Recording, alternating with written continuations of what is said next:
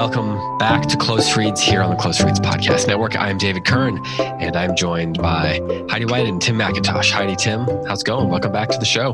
Thank you, David. Thanks, David. Good to be here. Happy New Year. Happy 2020. Yeah, Happy New Year. Right. Well, we are here to continue discussing Leif Enger's book, Peace Like a River. We are going to be discussing pages 94 through 148. I think that's what, chapters 8 through 11 or something like that. Is that, there's no chapter numbers in the book, so I'm just going based on memory there. I'm making a guess, but it's pages 94 through 148. That much I know is true. Before we do that, I want to let everyone know about how they can join the conversation. If you have not already done so, you can head over to Facebook, click on the little search bar, type in Close Reads Podcast, and you can join the conversation there. You can also follow us on Instagram and on Twitter at Close Reads Pods, and you can email closereadspodcast@gmail.com if you have any questions or insights or anything else that you want to communicate to us.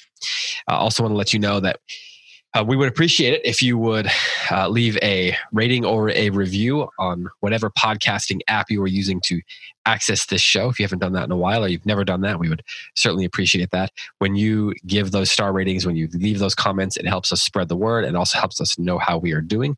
It helps those algorithms make sure that the podcast shows up in people's feeds and in the rankings and different things like that. So we'd appreciate that. And then finally, last thing, don't forget that at the end of this month, we are going to be kicking off our Patreon discussion on Crime and Punishment. So the first episode on that, which will cover the first half of part 1 of Crime and Punishment, will go up sometime around the 27th. And you can access that if you are a Patreon supporter. So go to patreon.com/closereads to learn more about how you can support the show to get access to those conversations and then also get some sweet show swag as well. Well done, David. Which we have determined impressive. It's a difficult thing to say. It is a difficult thing to say.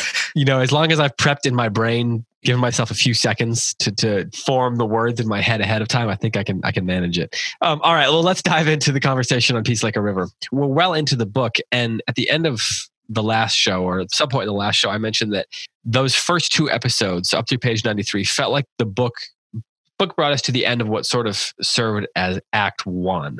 It almost feels like a 3-act sort of structure, like a movie structure. And so this takes us into the beginning of the second act, it feels like. And there's a couple things I want to talk about.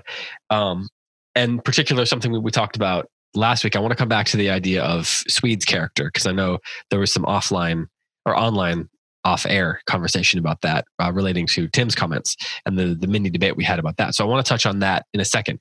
But first, I want to ask you guys about what happened in this section, because at the end of that second section, at the end of page 93, Davy's gone. He escapes, right? And we're kind of in the middle of the drama there. But then we get this sort of almost like an interlude with Christmas. And the action kind of, I was going to say it kind of grinds to a halt, but that's not really true because there's still things going on. But it has this sort of interlude quality to it where what you think is what's about to happen. Maybe we're going to go on an adventure with Davy, right. All the things that might be about to happen. The pace becomes measured, Dave. It does, David, right? The pace becomes measured. And in a sense, the book surprises you again with what it's becoming. With what you think it's going to be is not what it is. Did that? I'll just put this in a very sort of overly simplistic way. But Tim, did that work for you? Did that tonal shift? Did that measured pace work for you, or did it surprise you? Did it frustrate you? I'm not necessarily saying, do you think did it well done or whatever? Right. Just how did it come across? I struggled with it a little bit. I think one of the merits of the book is that it's so anecdotal. Even you see that even before the family gets in trouble with the 2 rough boys, there's a story about going goose hunting and the characters get set up, but it's an episode. And then there's another episode. And it seems like the main plot is kind of, I don't know how to say it. The main plot is kind of woven amid all of these little stories that are homespun, that are often very funny. But yeah, this section, to your point, David, for me, I struggled a little bit because I felt like we were shifting a little bit away from that plot that was established, which is what's going on with Davy. It's not that it's forgotten. He keeps touching on it. He definitely remembers, but it does feel a little bit like we stray away. Mm. Heidi, did you feel similarly? And I want to talk about why he does that in a second. So, you can answer that if you like, but just your impressions of that. Did you find it enjoyable, or did you find it kind of threw you off like Tim? So I think I'm not critical enough as a reader, because once I love a book, I just accept everything. Like, I don't think, is this a flaw? Is this working for me? I just accept it. So yeah, that's fair. I really think, and truly, as I'm listening, I'm judging myself, because I am also a professional editor. I probably need to be more awake to flaws. But it totally worked for me. I thought it was great because I think that there's some really important things that happen in this section that set us up for the Odyssey, that the journey that they're about to go on. And so I didn't even think about it until you asked the question. Heidi, is it something like the psychological school of, what do they call it? Something like that's probably it. Unreserved positive regard. Probably. That's, relationally, that's a plus for Heidi White. But when I should notice things in books, maybe it's not.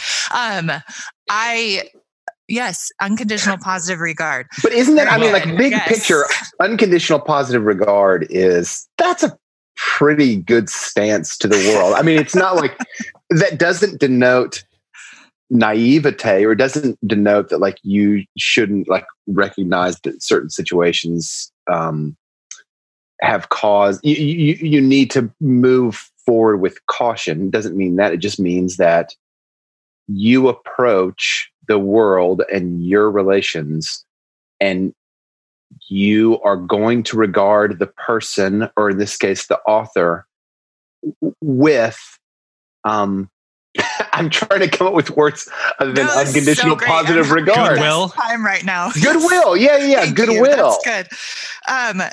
Yeah, I do want to talk about me, actually. So, no, I think that's true. And specifically when I'm reading, I think, what would be the purpose of this? So I think in this case, I'll just say, give one specific example. The little anecdote / interlude, which I think was so lovely. I just loved it when Reuben pounds Jeremiah on the back and heals him. Maybe it was medical. Maybe he broke the phlegm out of his lungs, but it also could be evidence that Reuben has the same gift as his father and actually healed him and performed a miracle through the laying on of hands. And that, or maybe it's both. There's that question mark, but you need that interlude of sickness and grief. And it also felt very realistic to me that a family would huddle together. He lets them stay home from school, and which is something I would probably do in that situation. You don't need to go to school. I want my family with me. We need to huddle and gather and prepare. That it felt like a time of preparation, and also of some, unconscious or maybe fully conscious on Jeremiah's part, healing for the family, a reestablishing of a new identity before the next adventure. That's interesting. Reestablishing of would you say reestablishing of a new identity, or establishing of a new identity before an adventure? Say that again. How'd you say it? I don't remember, but it was something extremely wise, just like what you just said. Somebody's going to go back. Yes. 10 seconds. Yeah. The establishment of a new identity as a family that this trauma has completely made necessary. They are without Davy. They don't know what to do. And I think it's significant that it happens around the time of Christmas, and also in winter when it's very bleak. And, everything in this story is both realistic in every way and also allegorical and symbolic in every way. And that's what makes it great. So I think there is a great break in the action, and that I do want to know what's going to happen, but I did just accept it. I was thinking about how maybe as for some people who have read the book before, this doesn't feel like it's stopping the action. Whereas if you've never read it before and you really want to find out what's going on with Davy, maybe it feels more abrupt to sort of shift away from that. But then also it's the book telling us, what it's about. That's the thing that, Right. I think one of the reasons the book keeps surprising us is because it keeps telling us that it's about so many things. Sometimes we say when a book kind of shifts gears or a movie or something like that, it becomes a criticism, like it doesn't know what it wants to be or something like that. But then on the other hand, some works of art can be more than one thing. They can be about more than one thing. And, the great ones, the truly great ones, the ones that are really, really memorable are about multiple things. That's sort of their core DNA, is that they're talking to us about multiple things and asking us questions and asking us to ask questions about multiple things. And so, okay. So David, along those lines, yeah. we're almost exactly at the midway point of the book. Mm-hmm. At the end of this section, page at the end of this section. Yeah. Maybe you want to put this question off, but my question is, if this book is not about Davy's escape and the family's attempt to have a reunion with him, and it is about that, but if it's not about that and it's about other things, what else is the book about? Heidi, what do you think? Well, I mean, David just it's not about zombies, it's about relationships. I think it is about a lot of different things. And the journey to find Davy, what happens to Davy, is the central problem of the story. But there's a whole lot of other things gathered around that problem. And I think it's about the family. I think, like every great work of literature, then there's a second level that's about the society, maybe about literature itself, and then and what it means to tell a story or live in a story. And then there's a kind of a third ring around that, which is the contemplation of the universal, of what it means to be human. And so I'm not trying to be vague. I just think there's multiple levels, but they are on a journey of the soul now. They are on a physical journey, an odyssey. And I really like the biblical comparison to the Promised Land, because a lot of Odyssey journeys have a very specific end point, right? Like they're a physical place they're going, like Ithaca. We're going home, right? Yeah. But that's not the case here. It is more like a Promised Land journey when you've got to go out on faith. And I'm not even sure exactly what they're looking for. They want to find Davy, but that's a little vague within the story so far. Yeah. I love how it sets up this section in particular sets up place, because they're leaving home. You mentioned a lot of Odysseys, the idea is you're going home. Here they're leaving home. And so Anger gives us these like steps towards leaving home. So, they spend this holiday together, right? And it's got a kind of Little Women vibe to it, right? We talked about and the book actually references that, doesn't it? It references the scene where Joe cuts her hair off, and Swede says to him, if Marmee had to ask her to do that, would you think it would have been as noble? So that's a great reference, but it sets it up in stages. So on the one hand, they spend this holiday together, and it looks like it's going to be a little bit of a sad holiday. Then he gets this job and they get to enjoy themselves, and then their friends come together, and it shows the value of community. It's in a way, it kind of is a little saccharine. But then, it's in the middle of winter, they start selling off their things, and then they hit the road. And so then they leave their place behind, and they're sort of preparing for that.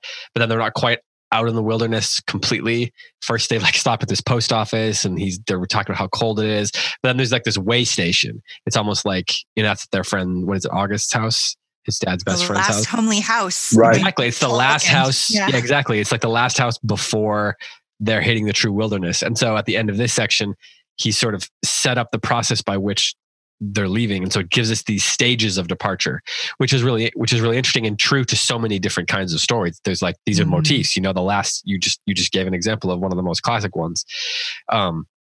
So it's interesting to me how many different kinds of stories and kinds of motifs he's giving us, that sort of keeps that. I think that's part of the reason why the book is unpredictable as well, because just when you think you've kind of got a grasp on what sort of story it is, it kind of alludes to a different kind of story or a different sort of motif. I was thinking a lot during this section about what somebody actually mentioned this on Facebook. I think it was Angelum. I think she mentioned that it's like a fairy tale, and that's what I kept thinking throughout this section. I marked a few spots as I was reading that seemed like it was fulfilling all these different fairy tale motifs, whether it's, like the idea of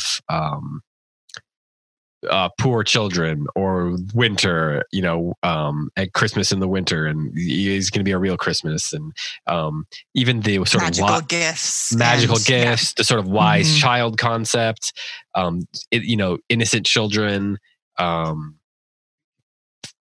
to be clever. The question of magic is obviously a big thing. I'll use that word loosely here, but magic or miracles. There's just quests, lots of stuff. Yeah. Yeah. I mean, we could just go through and probably make a list of 20 things that fit into the fairy tale concept. But then on the other hand, you've got there's allusions to Greek mythology. And I talked last week about how it feels like he's using a lot of epic similes, or at least he's influenced by the use of epic similes. And then you also get like Norse, there's references to Norse mythology and boats and ships and all these kind of things. So you can tell Enger is well read, but all those allusions, all those motifs, I think make the book slippery, but in a good way. Mm-hmm. Right. And also firmly anchored to reality. Like, he's not writing a fantasy story. It's not Tolkien. It's a real world story about a real family with a real problem, with very concrete experiences. And that just weaves magically together with all the things you're saying. And it's stunning. Like, it's a really stunning novel. I love it. What's interesting is that the assessment of Davy's action keeps getting swirled by kind of in every new chapter. There's kind of an agitation on whether or not Davy is heroic or whether or not Davy is a criminal. And no one can decide. It doesn't just settle. Yeah, right. No one can decide. And the family's affection for him is the drive. They're not out to rescue him from an injustice, or they're not out to aid justice in abetting him. They miss him. That's the whole point that they're trying. That's what they're trying to solve. I think that's why the scene in the kitchen at August's house, when Swede and Reuben are listening, and what you hear, they have this discussion about where the August, it's August, right? Yeah. Where his wife talks about how she had told Davy that he should turn himself in, and Davy just grinned, and she knows that he won't do it, and then she goes to bed. She's upset with him, and then they ask Jeremiah if it was justified or if he really did it. Yeah. And his father says he did it, and he essentially says he shouldn't have done it. It's something like that. And so the book seems to not be letting him get away with it. And it doesn't, but more importantly, it doesn't have his family saying that he was justified in doing it. Right. I think that's a really important point, like in terms of the sort of moral arrow of this, the moral function of this story, right? Like, as you said, they love him. That's why they're going after him. They're not going after him because they think he did the right thing. Right. It's their affection for him. They're not trying to in fact, one of the big questions is, what are they going to do when they find him? What are they going to do? Go back? At the beginning of the book, I thought that our story was going to be about the father's decision to kind of break the revenge cycle and the brother's decision to pursue the revenge cycle. And I'm wavering on that a little bit now. I don't think that's what the story is. Maybe that question will reemerge if in fact the family does reunite with Davy. But it seems like that notion that I had like a quarter of the way through is not sprouting. Right. It's not To Kill a Mockingbird. That's the whole question is, was he right to do what he did? This is a love story. This is not a contemplation of justice. That's in the book, and it's not tangential. Like, it's it's interwoven, embedded within it, but it's not the thing that we're all thinking about as we're reading the story. We're not thinking, did Davy do the right thing? They're not, the characters are asking the question, but it is not dependent. Their search for Davy is not dependent on it. It's not a cause they're fighting for. And I love that. I love that. This is like an age of causes, right? You go out and you... That's such a good point, Heidi. This is when 1960... Mm-hmm. I mean, are you talking about like us as readers, or are you talking about the era that this book is written in? I was talking about the era the book is written in, and I think it's true for us too. Yeah. We're reading, I mean, so much of the fiction right now is causes. You know, this is, I'm writing this to defend marginalized people. I'm writing this to defend Western culture, whatever it is that... for better or for worse. Sometimes it's great and sometimes it's not so good. And the relationships within those kinds of stories are gathered around, oriented toward the cause, not in this book. This is just a story of, this is just a love story. It's funny that you mentioned that. I was thinking about how, like if this was studied in college or something like that, the ways that people would want to read it would probably be so frustrating. You could see like Jungian readers just having like the Jungian archetype readers would probably be having a field day with this, like all the stuff about dreams and the subconscious and all the questions of justice that the book's not answering. I feel like would be the fact that it's not answering them or not allowing the characters to make clear judgments about them. And that the fact that their love for him is sort of the thing that drives them as opposed to their own judgments about justice. Like that must frustrate people, especially if you want to read it according to certain archetypal things, or it's going to have you reading into these characters' motives in really interesting ways. The dream thing is another thing that would go along with a lot of the motifs and, fairy tales and stuff like that. Couldn't you say that fantasy. We have sort of a Jungian subplot through Swede's writing? Yes. I mean, her writing, right, Heidi? Her writing strike me as so Jungian in that she is wrestling with these dark characters, and in the previous section, she couldn't put them down. She couldn't kill them. In this section, they kind of reemerge. They seem like they are extracted straight from her subconscious and put into this darling rhyming meter and kind of westernized. They just strike me as very archetypal. Right. Well, and so are Reuben's dreams. Yeah. Right. And so are Jeremiah's relationships. Like he's just the way he interacts with people, and there's these two dead crows and he's never seen them before, and they're waving in the wind. Like it is, but I think it works within the story. It doesn't seem, it's a subplot. It's ridiculous. Not, it doesn't. Yeah. It's not like, you read Joseph Campbell and then you watch Star Wars and you're like, right? Like it's a one-to-one correlation. It works because of the thing we were talking about before, that it's concrete. It's anchored within a truly human portrayal of an actual family in the real world. It's very concrete, so it doesn't feel, contrived. To me, there is this reading through, I have felt a very Coen Brothers vibe to this book. You can see it in your minds. Like I'm picturing it Tim Burton or the Coen Brothers as I am reading it. Although to be fair, it might be that the Coen Brothers actually made a movie called Fargo, which takes place in this part of the world in the wintertime. That's what I was going to say. That's what I was going to say. But even the stuff like with the crows, like you could see that in Barton Fink or Miller's Crossing or something like that. For sure. That's a great point. And the idea of this character, the guy who comes in, the fact that they always, right when they're about to sit down, someone always shows up. That feels like that would be from a Coen Brothers movie. And then the fact that this guy leaves them an Airstream, and then that sets off the adventure. Like those are these sort of things that are in Coen Brothers movies. There's always this question of whether something is a miracle or not. And sometimes that's viewed through more of a cynical lens, as in sort of the Job-like story in A Serious Man. And sometimes it's looked at through this very comical lens, like in A Brother Where Art Thou? But there's always this question of whether it's miracle or whether it's a coincidence, and whether it's spiritual or not. And that sort of energy, for lack of a better word off the top of my head right now, is what I'm sensing here. And like when you see the crows and they go past two of them or whatever, and he says, I've never seen that before. It's this sort of dark imagery that, because of what we've been, pardon this word, because of what the book has conditioned us to how to experience it, that there's this question of, wait, is that an omen?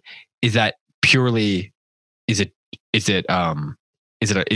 some kind of miracle illusion? Is it a good thing? Is it a bad thing? Like, because of that, every time you come across something weird, you start asking yourself, what does it mean?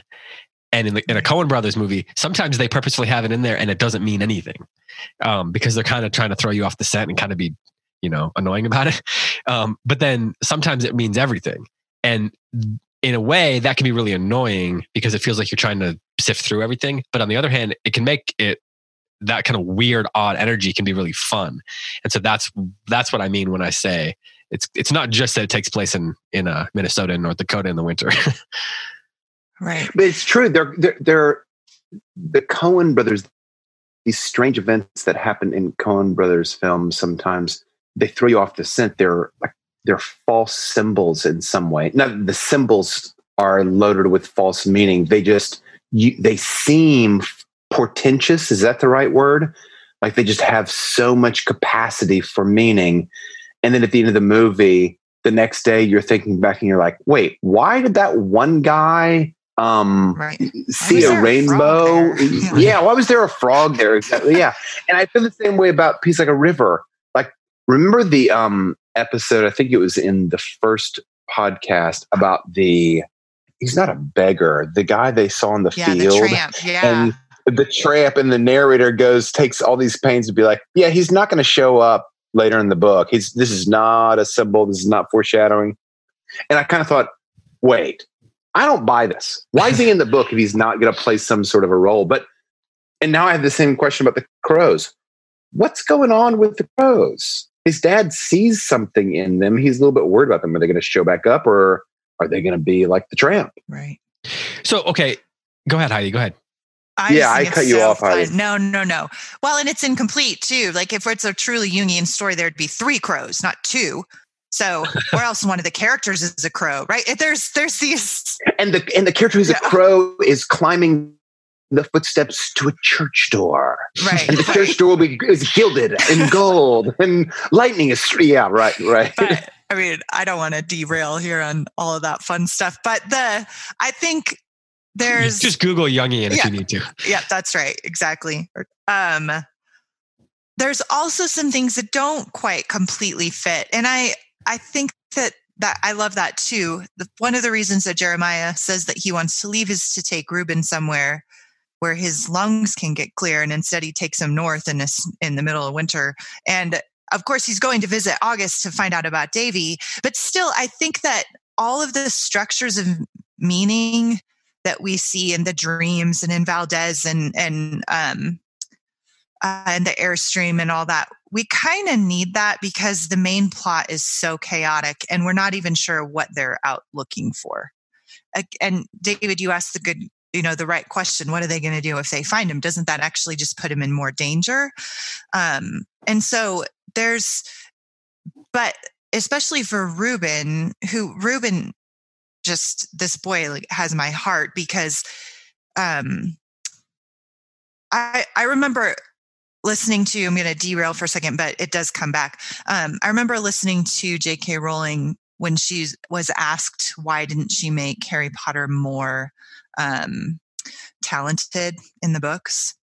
And why wasn't he, the Luke Skywalker character? Why wasn't he just this prodigy of magic that had to be trained by the master? And she said, that's not the story I wanted to write. I wanted to write Harry as a vessel for something that was beyond him, for a world that he wasn't prepared for a task that he actually couldn't handle. That that was too much for him and too big for him. And I wanted to throw an ordinary person into an extraordinary situation. I didn't want him to be special. And I see that in some ways in Ruben, that he's an ordinary boy surrounded by extraordinary people in an extraordinary situation. And it's all just too much for him. And he's trying, though, like the way that he handles that is he clings to this family and just loves them and trusts them. And that feels so vulnerable to me as I'm reading it. Yeah. That's why. Yeah. So all of these extraordinary things, no, you're fine. I'm about done. All these extraordinary things that are going on around him. And he's just this regular kid. That's why I think he's a regular kid that has a handicap. Yeah.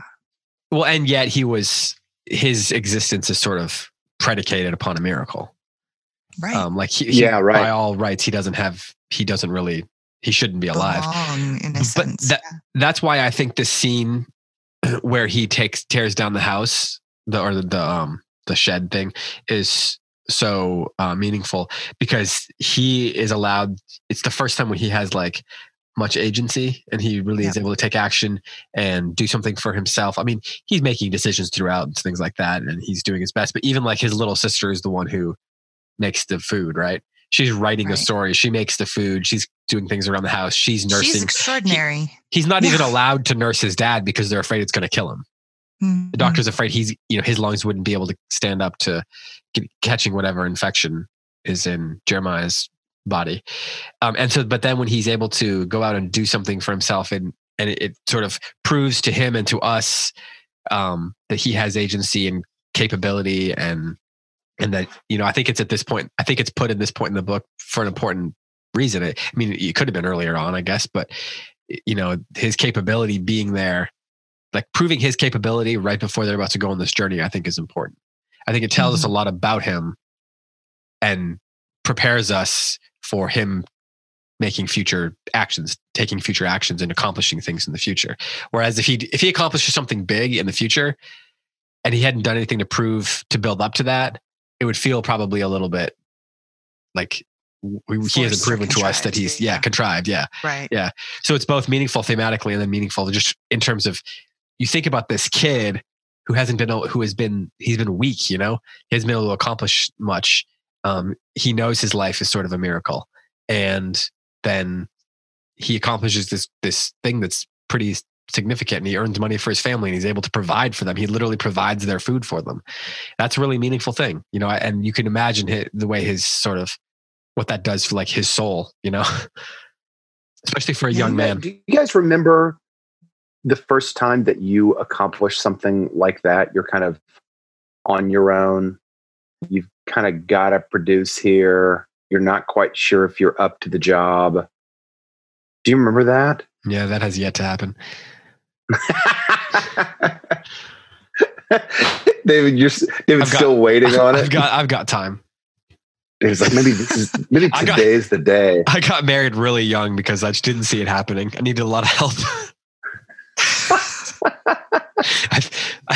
I saw the end of college coming, and I was like, oh man, I better get married. I got to put a ring on it because. Do you, Tim? I was thinking about that. There were certain moments that were kind of coming of age moments. I'm trying to remember a moment where I did something that I thought was well past my capacity. I remember this one time. This is actually the opposite story of that. Our family moved, I think, after my 7th grade year in high school, and my dad had this scrap pile in our backyard. If he ever had a project that he was working on, there were leftover 2x4s or pieces of carpet, he would throw it back there, and it just festered in the Georgia sun, for years. And so when we moved back, Dad wanted to do away with this scrap pile so it wasn't an eyesore for the people who were moving in.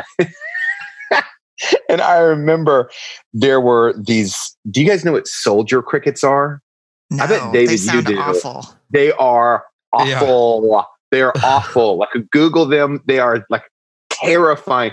It's sort of like a cricket that is got the back of a skateboard, but it's kind of been given a shape, like it's got a wave shape, and it's segmented. So it looks like a cross, like this demented, demonic cross between like a cockroach and a centipede sounds like a tiny and demon. a cricket. Totally. So my job was to clean up the scrap pile. And I knew, because I had been around the scrap pile plenty, that was the home for all these disgusting creatures. Nope. I remember, like, I don't think that Dad had any clue what he had assigned me because I was so terrified. And I was too young to actually be like, hey, Dad, these crickets, I just can't deal with them. So I remember in my memory that I had like some sports gear left over. I can tell by Heidi's face that she's Googling them right now. Are you Googling them right now? They're really ugly. Yeah, they're awful. I wouldn't be able. No. So I put on a catcher's mask. I put on gardening gloves. I get a barbecue fork, and this is the way that I approach the scrap pile. And I'm like pulling stuff off. Ghostbusters, yeah. And little whatever 11-year-old man. I mean, I was kind of a little bit older to know that I should have been able to do this, but I just could not do it. You probably had some dreams about them, about these bugs, and like I'm sure they were informing your subconscious. Yeah. Yes, I'm sure they were. And that was a moment where I could have, like Reuben, risen to the occasion. But I fell short, you guys. I fell woefully short. Did you pay some kids? Yeah. Did you pay some kids in the neighborhood? No. Dad was kind of like, "Hey, buddy, what's the problem?" And I was like, "I don't know how to explain.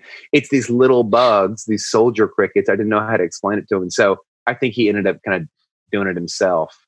Yeah. Gross. They are gross, right, Heidi? Yeah. Okay. Thanks. So have you still not done anything that you feel like would make up for that? Wait, me? I'm still making my attempts, David. That's actually what this podcast is about. This is heavier than. It's interesting because I can't think of anything in particular like that. Heidi, can you? Well, you gave birth to human beings. I have had two babies. Which that's actually true. Like that's kind of a big deal. Because it's a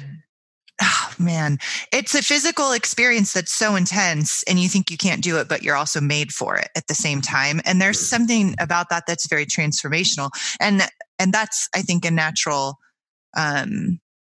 gift to women who have children to experience that. But as a child though, when I was Reuben's age, I had a really soft, easy life, like at least physically, for sure. It was just, go to school, do your homework. If you get tired, you can just skip soccer practice. Like, there isn't that physical challenge that in order to survive, you have to, conquer these big odds. Do you think that do you think that maybe those sorts of things in our lives don't stand out? Like we all have these. Like if we really could rack our brains, there'd be things that we accomplished when we were 8 and then 12 and then 16 that transformed us, that helped us grow. But I wonder if those individual things for most people just don't really stand out because there's so much more about the way they all add up to shape us into human beings, and the way they transform our souls and our minds and our hearts, that each individual one is harder to grasp what it actually means. I mean, in a story like this, we look at a scene like that because of the nature of story and story reading and thinking about story, and it means something. It's representative of something. But in a human life, it's harder to go back and look at specific moments or specific scenes and know what they mean, especially, maybe when we're all old, we'll look back and say, okay, I can see how that particular thing shaped me. The only thing. Right. Go ahead.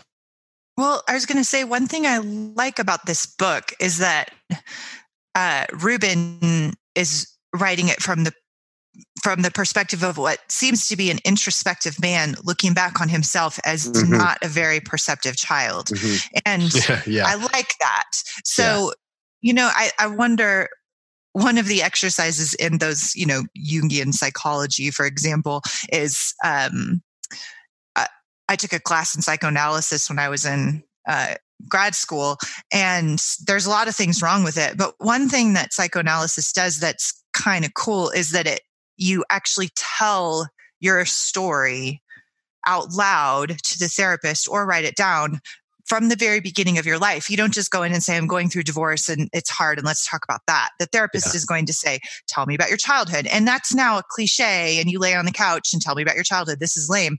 But there's something about that then you identify those moments in your life that actually are more like signposts. Yes, that you're even aware of at the time. You could say, like, I tore down a building in the back of a yard and I got paid $25. That you wouldn't realize how formative that is until you're an adult looking back on who you were before you tore down the building and who you were after. And I think that the activity of memory brings out the significance of that. Yeah. And I think Reuben is, I think that Leif Enger, the way he writes Reuben and embeds within the story all these things that Reuben wasn't paying attention to at the time. I didn't notice at the time that my dad meant ... I didn't know how that the doctor just wanted me to get outside breathing healthy air, right? Like those. So I bet, I would bet money that if we were all to sit down on the couch of a psychoanalyst and actually tell ourselves our own story out loud, we would find those moments. They're probably little things like I walked home from school for the first time, or, things like that actually are extremely formative to a soul, but we don't notice them at the time. Yeah. It's so funny that you say this, Heidi. My family has asked my dad to write his memoir, basically, kind of like write his life story. And so he's been working on it. He grew up in Kentucky, and his dad was a pretty bad guy. And he came down to the kitchen the other day when I was home, and I asked him how it was going. And he's like, it's good. It's amazing how many things you remember once you kind of start telling the story. You just remember all these things kind of highlight. And he said one of the things that he likes is like, my book is about my dad. Like the early part of my book is about my dad, because he was such a troubled figure, and he made my life's dad so difficult in so many different ways that my dad just sort of got accustomed to and didn't really see the meaning of his dad's influence on his life when he was a kid. But, as a grown man, now looking back, it was easier to kind of assign the meanings of his childhood to that person, which is, I'm just echoing your story. Right. And I wonder, what? Let's apply that to Reuben. These episodes that he recounts to us, the crows, the tramp. I mean, maybe this is what you guys are saying. Maybe that's what's going on. Right. He doesn't know yet how to assign meaning. And so he's giving us just what he remembers, and he's hoping that his memory is the thing that's going to assign meaning, not his ability to actually narrate. Because it's interesting, because we talked about how the narrator is kind of two people in one. He's the boy Reuben, but he's also, as you just said, Heidi, he's an introspective man later in his life. And our story is being told through both of those lenses. It seems like both of those lenses are kind of like a pair of bifocals that the narrator is wearing. And sometimes he sees out of the left, sometimes out of the right. And sometimes the things that he sees from the lens of his younger self might not, as chickens do, come home to roost. They might not be portentous. Right. It's interesting to see how he's discovering things along the way too. Sometimes it's the boy, and sometimes it feels like the narrator's discovering something too, about himself, the older version. Like there's that bit, actually, I mentioned the scene earlier where he's listening, where he and Sweet are listening to them talk in the kitchen, and they're talking about, I marked it. It's on 140. At the end of 139, they're talking about what happened. And then his dad says, Ruben saw it. I'd trade with him if I could. I didn't understand this right away. Trade what? Poor boy. This from Birdie. Yes. Speaking of Davy, I figured out in the weather with his collar turned up. But she meant me. For Dad said, you'd be surprised, Birdie. He's been real grown up. He and Swede both. They've stood up better than I have, he added. And then he writes, it was hard talk to decipher. What was supposed to happen to you if you were present at a tragedy? Was there some sort of damage? I wasn't sure. The fact is, beyond the occasional scary dream, my chief response to the shootings was a self-centered misery that David had to go away. I just missed my brother. Which that goes back to the idea of it's a love story that you were talking about, Heidi. Also, the Jungian and the Freudian people can have fun with that paragraph. But he's discovering, as a child, he's discovering things about himself. And then looking back, he's discovering things about himself then and now and seeing how it all fits together. It's like these little clues to the story that are happening a bit at a time. Right. As both of them discover new things. But he doesn't know what to make of it at the time. He doesn't know the significance of it.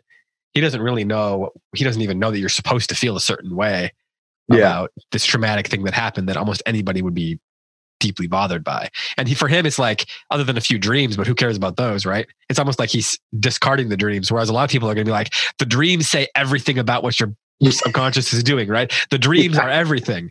Right? And he's like, I don't know, I just had a few dreams. Who cares? Right. Well, they're just echoes, right? They're just clues, as you just said. And I think that's one of the mistakes that the psychoanalysts make, is the real world is actually the real thing. We're just echoing in our minds when we have those kinds of dreams. But they do indicate something. And I like that Leafanger puts them in there. They are more than literary clues. They're also very human things that would actually happen to the family dreams going through trauma. Yeah. Yep. And how Swede externalizes them in her stories is also very human.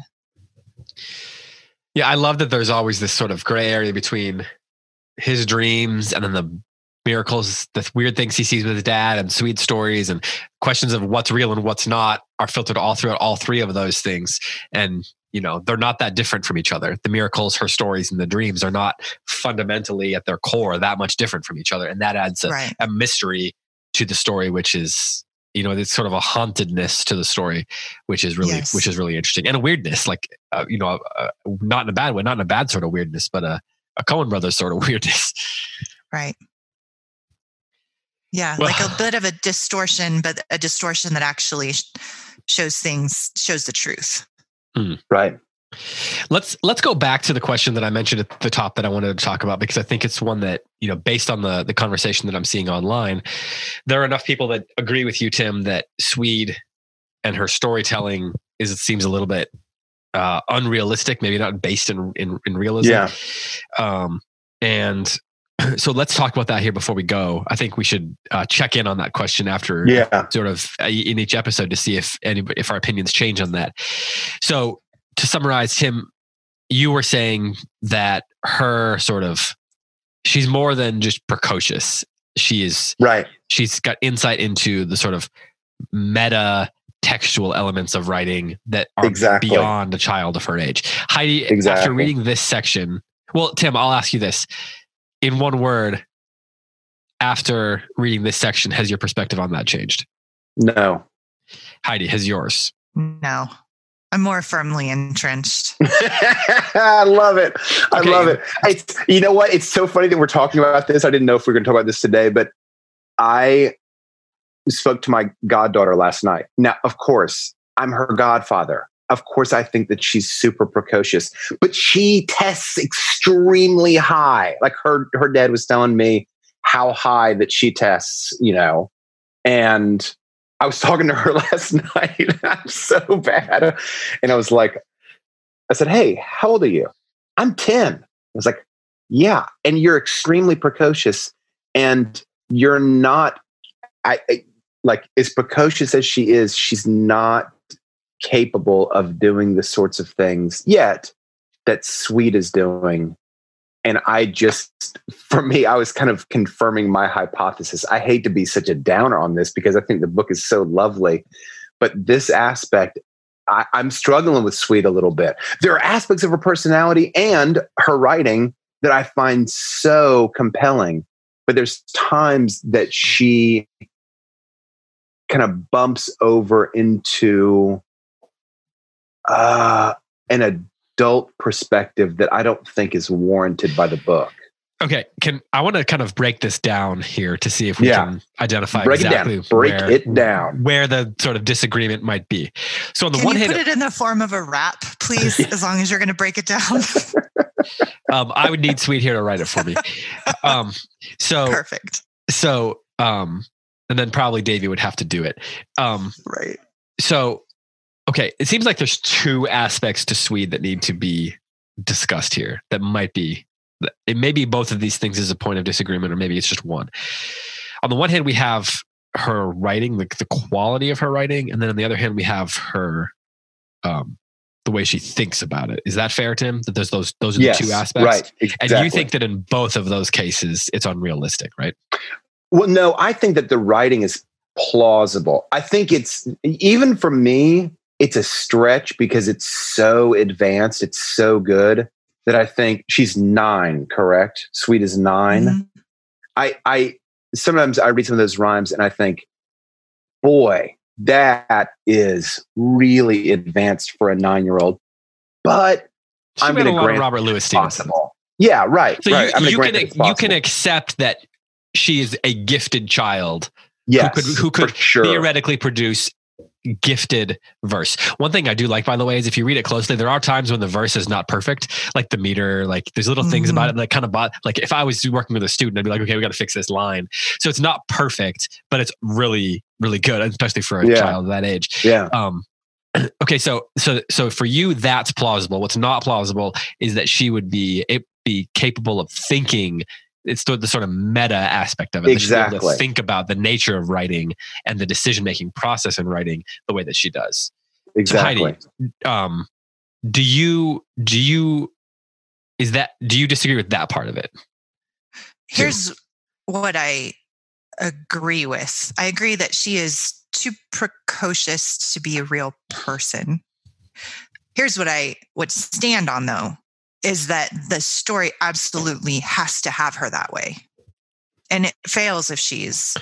So within the world of the story, which is of course where we always talk about, we like to at least, come down, ultimately conclude. Yeah.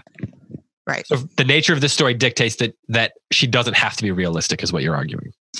Yeah, that's exactly what I'm arguing. And that it just doesn't work if she is, if he wrote her at the developmental level of my 9-year-old child. She's 10 now, but she wasn't like Swede. So how come, Heidi? Why is the story throwing her under the bus? Because she's an actual human, not a character in a story. But because Swede, I think partly for Reuben's sake, because Reuben has to be surrounded by extraordinary people in order for his character to work. And Swede needs to be the youngest because she has to be the most vulnerable in the family to have been hurt the way that she was and to provoke that response in Davy.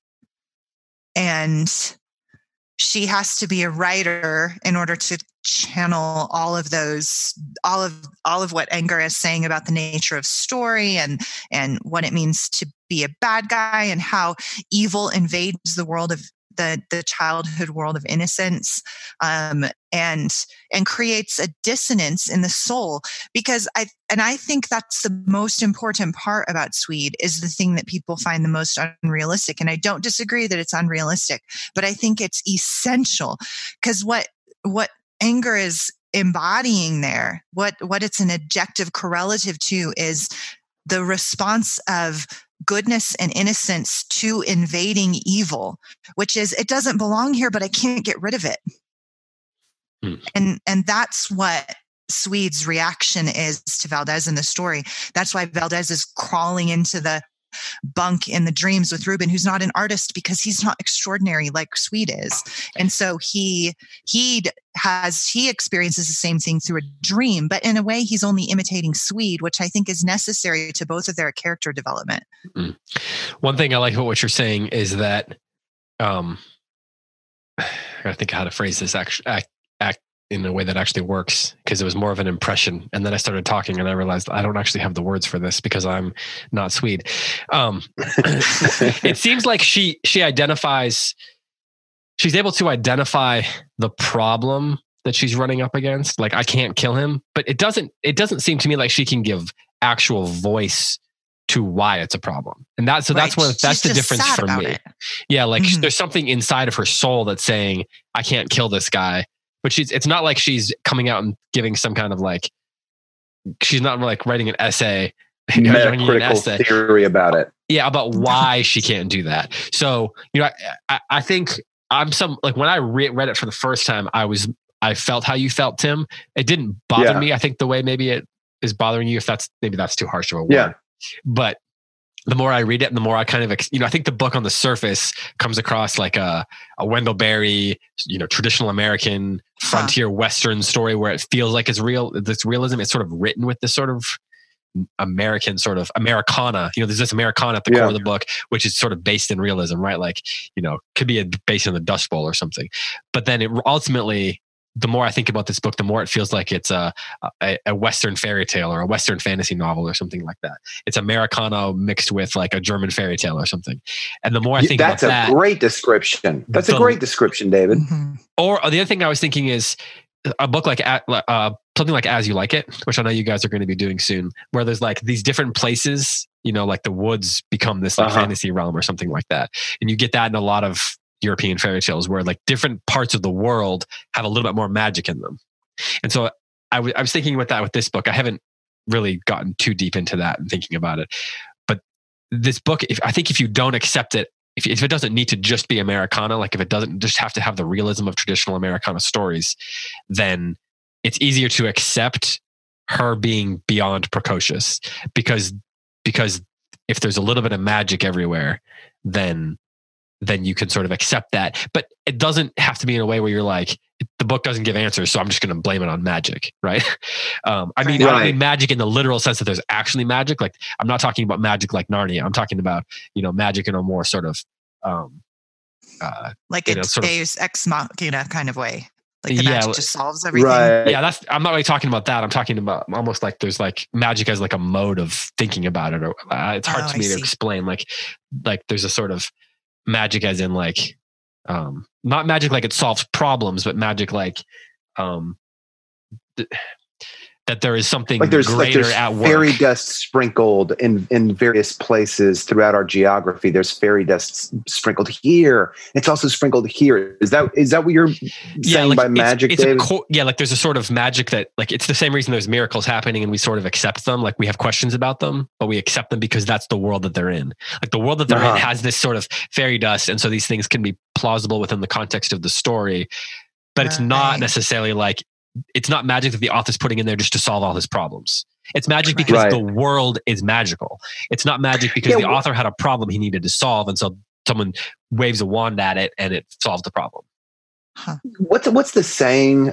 I can't remember who it came from, but basically the idea is, I think this was applied to fantasy novels, that you get one lie at the beginning of the book. And that lie, can be people are giants when they just don't know it or something like that. And the book has to adhere strictly to that one lie. And my complaint, and by the way, I'm reluctant to I don't want to harp on it because really, I think I just want to strike one or two lines from the book. That's all I really want to do. Is there's just one or two lines I just want to say no, let's just take that one out.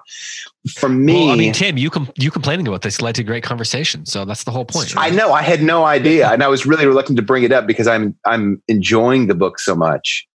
The complaint that I have is that I feel like the one lie about the book that Swede's metacritical capacity is not in keeping with that lie. I think that lie is what you're calling, David, magic. The kind of like it's a story that's infused with magic, and I'm calling it the sort of it's the rules of this fictional world. I just feel like I think that Swede kind of strays away from the rules of that that our author has set up for the book sometimes. I'm gonna have to think about it. I'm gonna have to think about that. I'm reluctant because we get into situations sometimes on close reads, like you have a complaint, about the story or about a character within the story or about a criticism. And it's not you didn't take a ticket, write down the complaint and stick it in the box. Right. Yeah. It's a criticism. And you're reluctant to bring it up because the big picture of the story or the book is, wow, I really like this thing. And I do. I really am. I'm so glad this was on our reading list for this year because I'm thoroughly enjoying this book.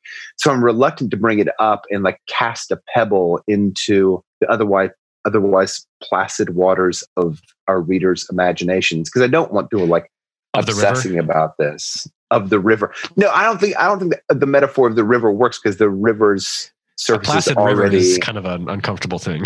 Yeah. There aren't many of those. Not healthy ones. So that's my mea culpa.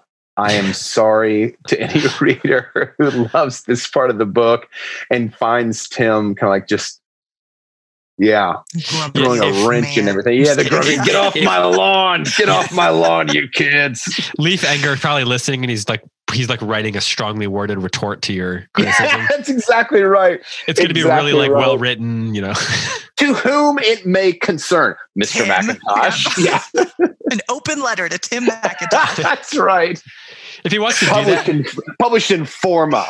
If he wants to do that and publish it somewhere, that'd probably be great for the show. So it would. It would be, yeah. It's funny that you mentioned that one rule thing because I'm actually working on a story right now for my kids and I'm running into this exact same problem. It's not the exact same problem. It's the problem with this sort of question of the one lie. So I'm working on this story where these, basically the sort of magical lie or the lie is that there's this house that these 4 kids live in. They're like grown kids, but they're supposed to represent my kids. They live in a house that only reveals itself to the people that it wants it to see them. So they're living in this house and then this woman and this child come to the house and they need help. It's actually kind of a fantasy Western story. Actually, they live out this mother and this young child come to the house. They need help because there's bad guys. I'll just put it that way. And then they know that they should help her because the house has revealed it. Like she was able to come to the house and see it. And so there's only some characters that can see the house and some people that can't.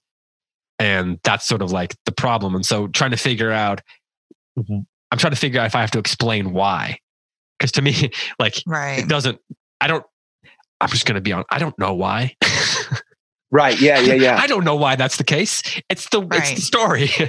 But like in my head, I'm like, are my kids in the wind and the willows? And how can they eat meat? Right. You don't have to explain that. Yeah. You don't want to explain it. It's just the story. They get to eat ham when they're a mole and a rat. Just to be clear, rats, everybody who asks that question is like, we know rats eat ham, right? Like the rats are in the trash eating ham outside of every New York restaurant. But your point is really valid because nobody reads The Wind in the Willows and asks, why are a mole and a rat talking? You accept that. You want to know, why are they eating egg salad, right? So that's like, this is a great example of the one lie. So I don't think you explain it. That's just the way it is. That's the story. To go back to David's allusion to Star Wars, the Force. That was Heidi. The moment the Force was, sorry, Heidi. The moment the Force was explained, remember? Yep. And stupid. It became so stupid. They explained the one lie, and you're like, we don't care about, what is it called? Right. The little atoms. Midichlorians. What in the world? Take us back to Jar Jar Binks. That's an improvement on midichlorian. Yes, you're totally right. Don't explain it. It's just a house that can only don't explain it. Well, so it's unless funny it's a character in the story, unless it's like a wizard that's in the story. Well, there is a hermit character in the story who like lives in the woods. Very Arthurian. But, I like it. David. And he tells the young girl and the baby, the young child, to go to them. Like he knows who they are, and he tells her they will help you, but he's not the source of the magic. But I was thinking about this while I was writing it, and unfortunately, it was going to be like a Christmas present for my kids that I was going to give them on the 12th day of Christmas, but then our whole family got the flu for 10 days and I wasn't able to finish it. So I'm just going to work on it and give it to them when I can. But I was thinking about it while reading this book, because there are all these questions of miracles or magic. And so I'm thinking, is he going to reveal all, and there's even things I don't really remember from reading the book the first time, like to what extent he reveals things. And so as I was thinking about, we're talking about the idea of the meta sort of aspects of writing a story and Swede having these problems. But anybody who's ever written a story or a play, Tim, or a poem or whatever it is, you always run up against these problems. Yes. And you can't always articulate exactly why it doesn't feel right. And as I was reading, I was like, okay, I have this question for myself and I don't know what to do. I don't know how to solve the problem. And so I kind of empathize with Swede's problem there. But then I'm thinking, well, did Anger had to run into some of these problems too, as he's writing his novel over however long it took him to write it? I'm guessing a couple of years or something. And then you're revising it and you're constantly asking myself, does this make does this make sense? Does this work? I have to solve a problem here. How are the readers going to feel about this? Is this too much of a gap? Is this too much mystery? And so you're always trying to figure out how to solve these problems. And Swedes, I have a lot of empathy for Swedes conundrum. For sure. Annie Dillard in The Writing Life, in my memory, it's the first page of The Writing Life, which is a great book. She says something like, she's using the metaphor of building a house to writing a long tale. And she says, you see a crack in the wall. You know the wall has to come out. You pray it's not a load-bearing wall. And whenever you're solving a problem in a story, I mean, in some ways, that's what writing is. It's like, especially narrative writing, it's solving one problem after another in this world that you've created. And sometimes there's a crack in the wall and you don't know if you're going to be able to solve it and how you're going to be able to solve it. And you just pray it's not of such structural importance that if you take it out, the whole house is going to collapse. Right. So then the question is, if he removes the two lines you want to take out, does it all collapse, Tim? No way. Not at all. That's part of the reason that I feel a little bit strongly about it, is because I don't think they're necessary lines. Do you feel like they're a distraction? They are, to me. Well, you have been distracted by it. I know. Yeah.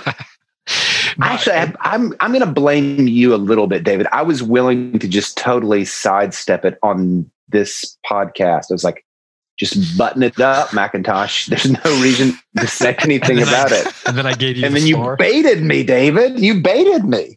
Yeah, well, look at all the good discussions we're having, and even the people that have it online. Heidi, do you want to wade into this? You keep keeping this look on your face like you have something to say. I mean, I always have something to say, but I want to know what the lines are. It will take me a second to find out, to look them up. It's because it's not this section that we just read, but it's the previous section. It would take me a second. It's where she's trying to figure out how to solve. When she says, "I can't kill him. I can't kill Valdez," and I think it's the story doesn't work. Okay. So it's her assessment that the story is, that sounds a little bit too much like someone in an MFA is what you're saying. Yes. Like yes. They're workshopping it and someone says to her, well, I don't know if that works there if you do that. Exactly. Now, if she that's my MFA voice. Man, I got to tell you, David, I love that MFA voice, buddy. I love the MFA voice. I want it to appear again. Can it be a regular character on the show? It'd be a surprise. What if Facebook just starts blowing up over the MFA voice? Please give us more MFA voice. That's right. You know what the podcast is missing? More MFA voice. I'm going to have to go back and listen again just to know what I sounded like. It was great. I don't know that I have a real grasp on that character. So Tim, I may need you to write me a backstory for it. Right. We'll flesh it out. We'll put some clothes on those bones. Yeah. It's a little bit of a naked character right now. Hey, Tim, by the way, you want to write a screenplay with me? I have an idea. Yeah. It's about two. I like that. Two brothers who are private detectives. Well, don't give it all away, David. I didn't. That's it. That's all. I know. I'm just kidding. I don't have to write it with you, but can I just like be on the text stream and yeah, you can help so us break the story. Okay, that sounds great. We have to figure out the crime they're going to solve. I'll be a consultant, and then top billing. That's where the money rolls in. Producer. We'll give you a story credit. Perfect. I'll take it. Heidi, what's a passage or a line or something that you particularly loved from pages 94 to 148? On page 137, when they're at August and Birdie's house, and I don't know if this is the first time the word has been used, but he uses the word peace on this. You know, I'm always looking for words that are in the title in a book. And I really loved this little passage about, I loved the whole chapter and the whole interlude. And when they're sitting in they're having the conversation with August and with Birdie, and they're talking about how starved they are for details about Davy and how nourishing that is, more nourishing than the meal itself. But on page 137, right in the middle, starting with one more gratifying detail. One more gratifying detail. Sure, Davy, retiring upstairs, had twice laughed in his sleep.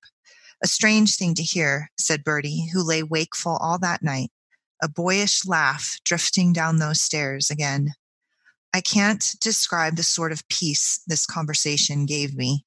Davy was practically in the room with us. Every creak of the old house was like his footstep.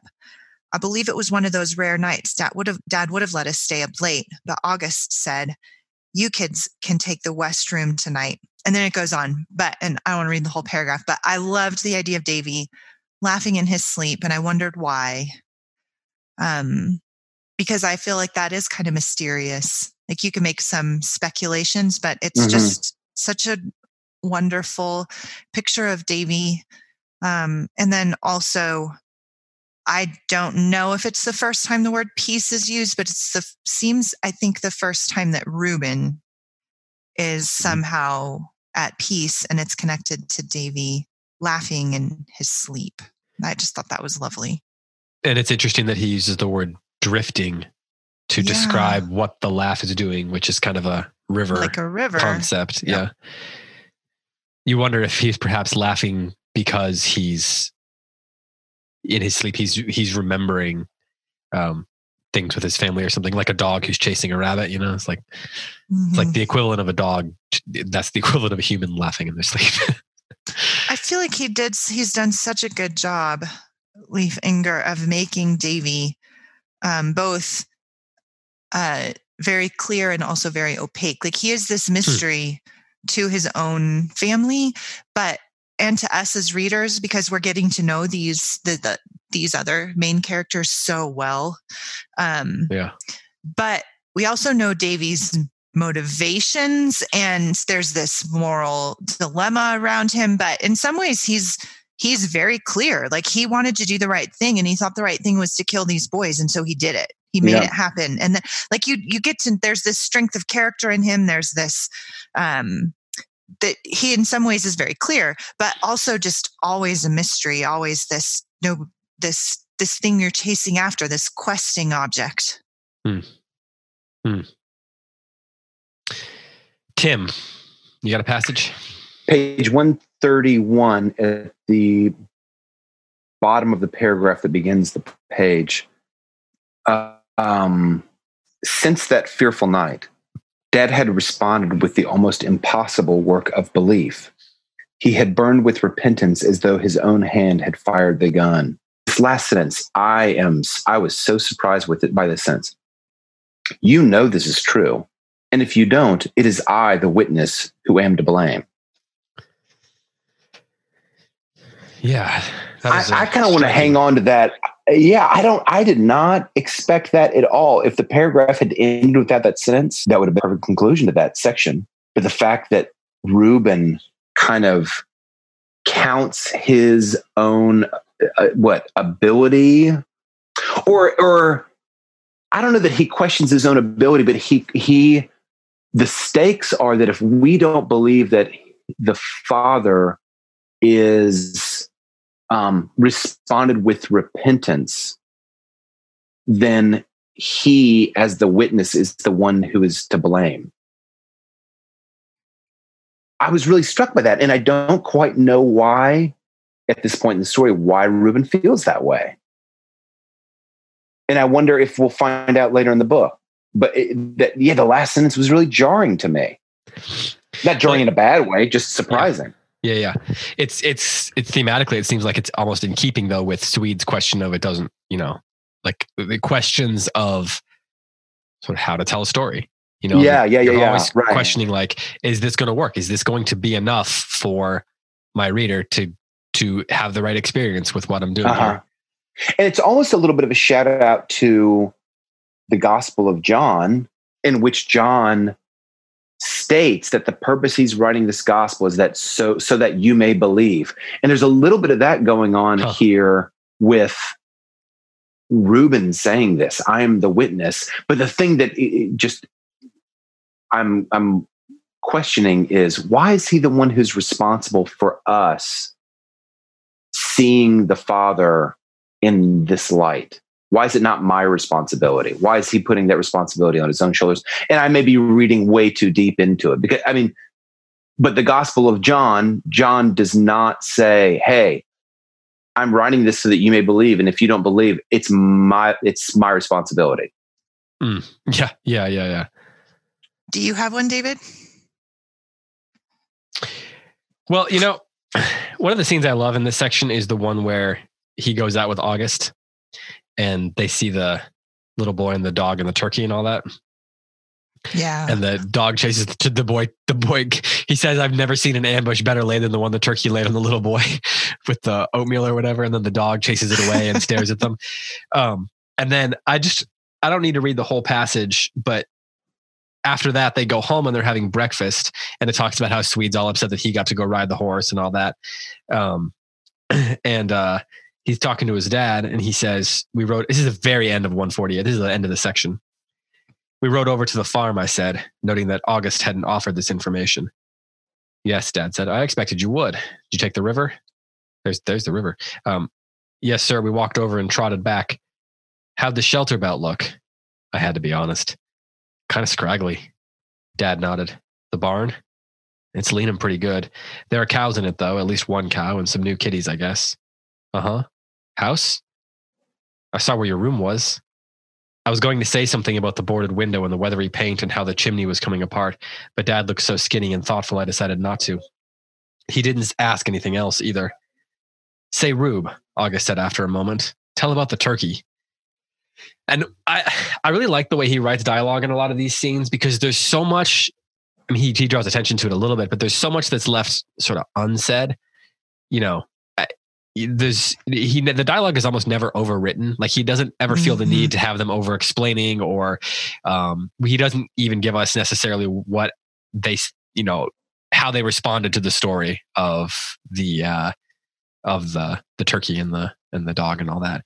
And, I think a lesser writer might try to overwrite some of the dialogue, but there's so much subtext and there's so much between the lines in the dialogue that I think that it makes it really enjoyable and really precise. So I that's just what I was thinking about when I was reading that passage. I think he's really, I could see him writing having written a play or something like that. Although Tim, you might be, I'm not a playwright. It is the highest form of the narrative arts. Well, speaking of which, tell us about what's going to be happening on the Plays the Thing. Heidi and I, beginning this week, are going to record Act 1 of William Shakespeare's As You Like It, one of his beloved comedies. And probably my favorite, so I'll have to listen. Is it really? Oh. I think it's my favorite of all his plays. Oh, wow. That's kind of a big David, seriously, why are you not in on the play? I didn't know why, this should be a 3-person thing. David's like, yeah, I just got tons of time on my hands, Tim. Here's some time. I just found it in my back pocket. Here's some more time. Well, because you guys do a great job and I don't need to muddy the waters, but here's what we'll do. Maybe Nicely done, David. You're right. I will read it again while you guys are going through it. And then at some point I'll come on and talk about why it's one of my favorites. Okay, that's great. But I'll let you guys handle the heavy work.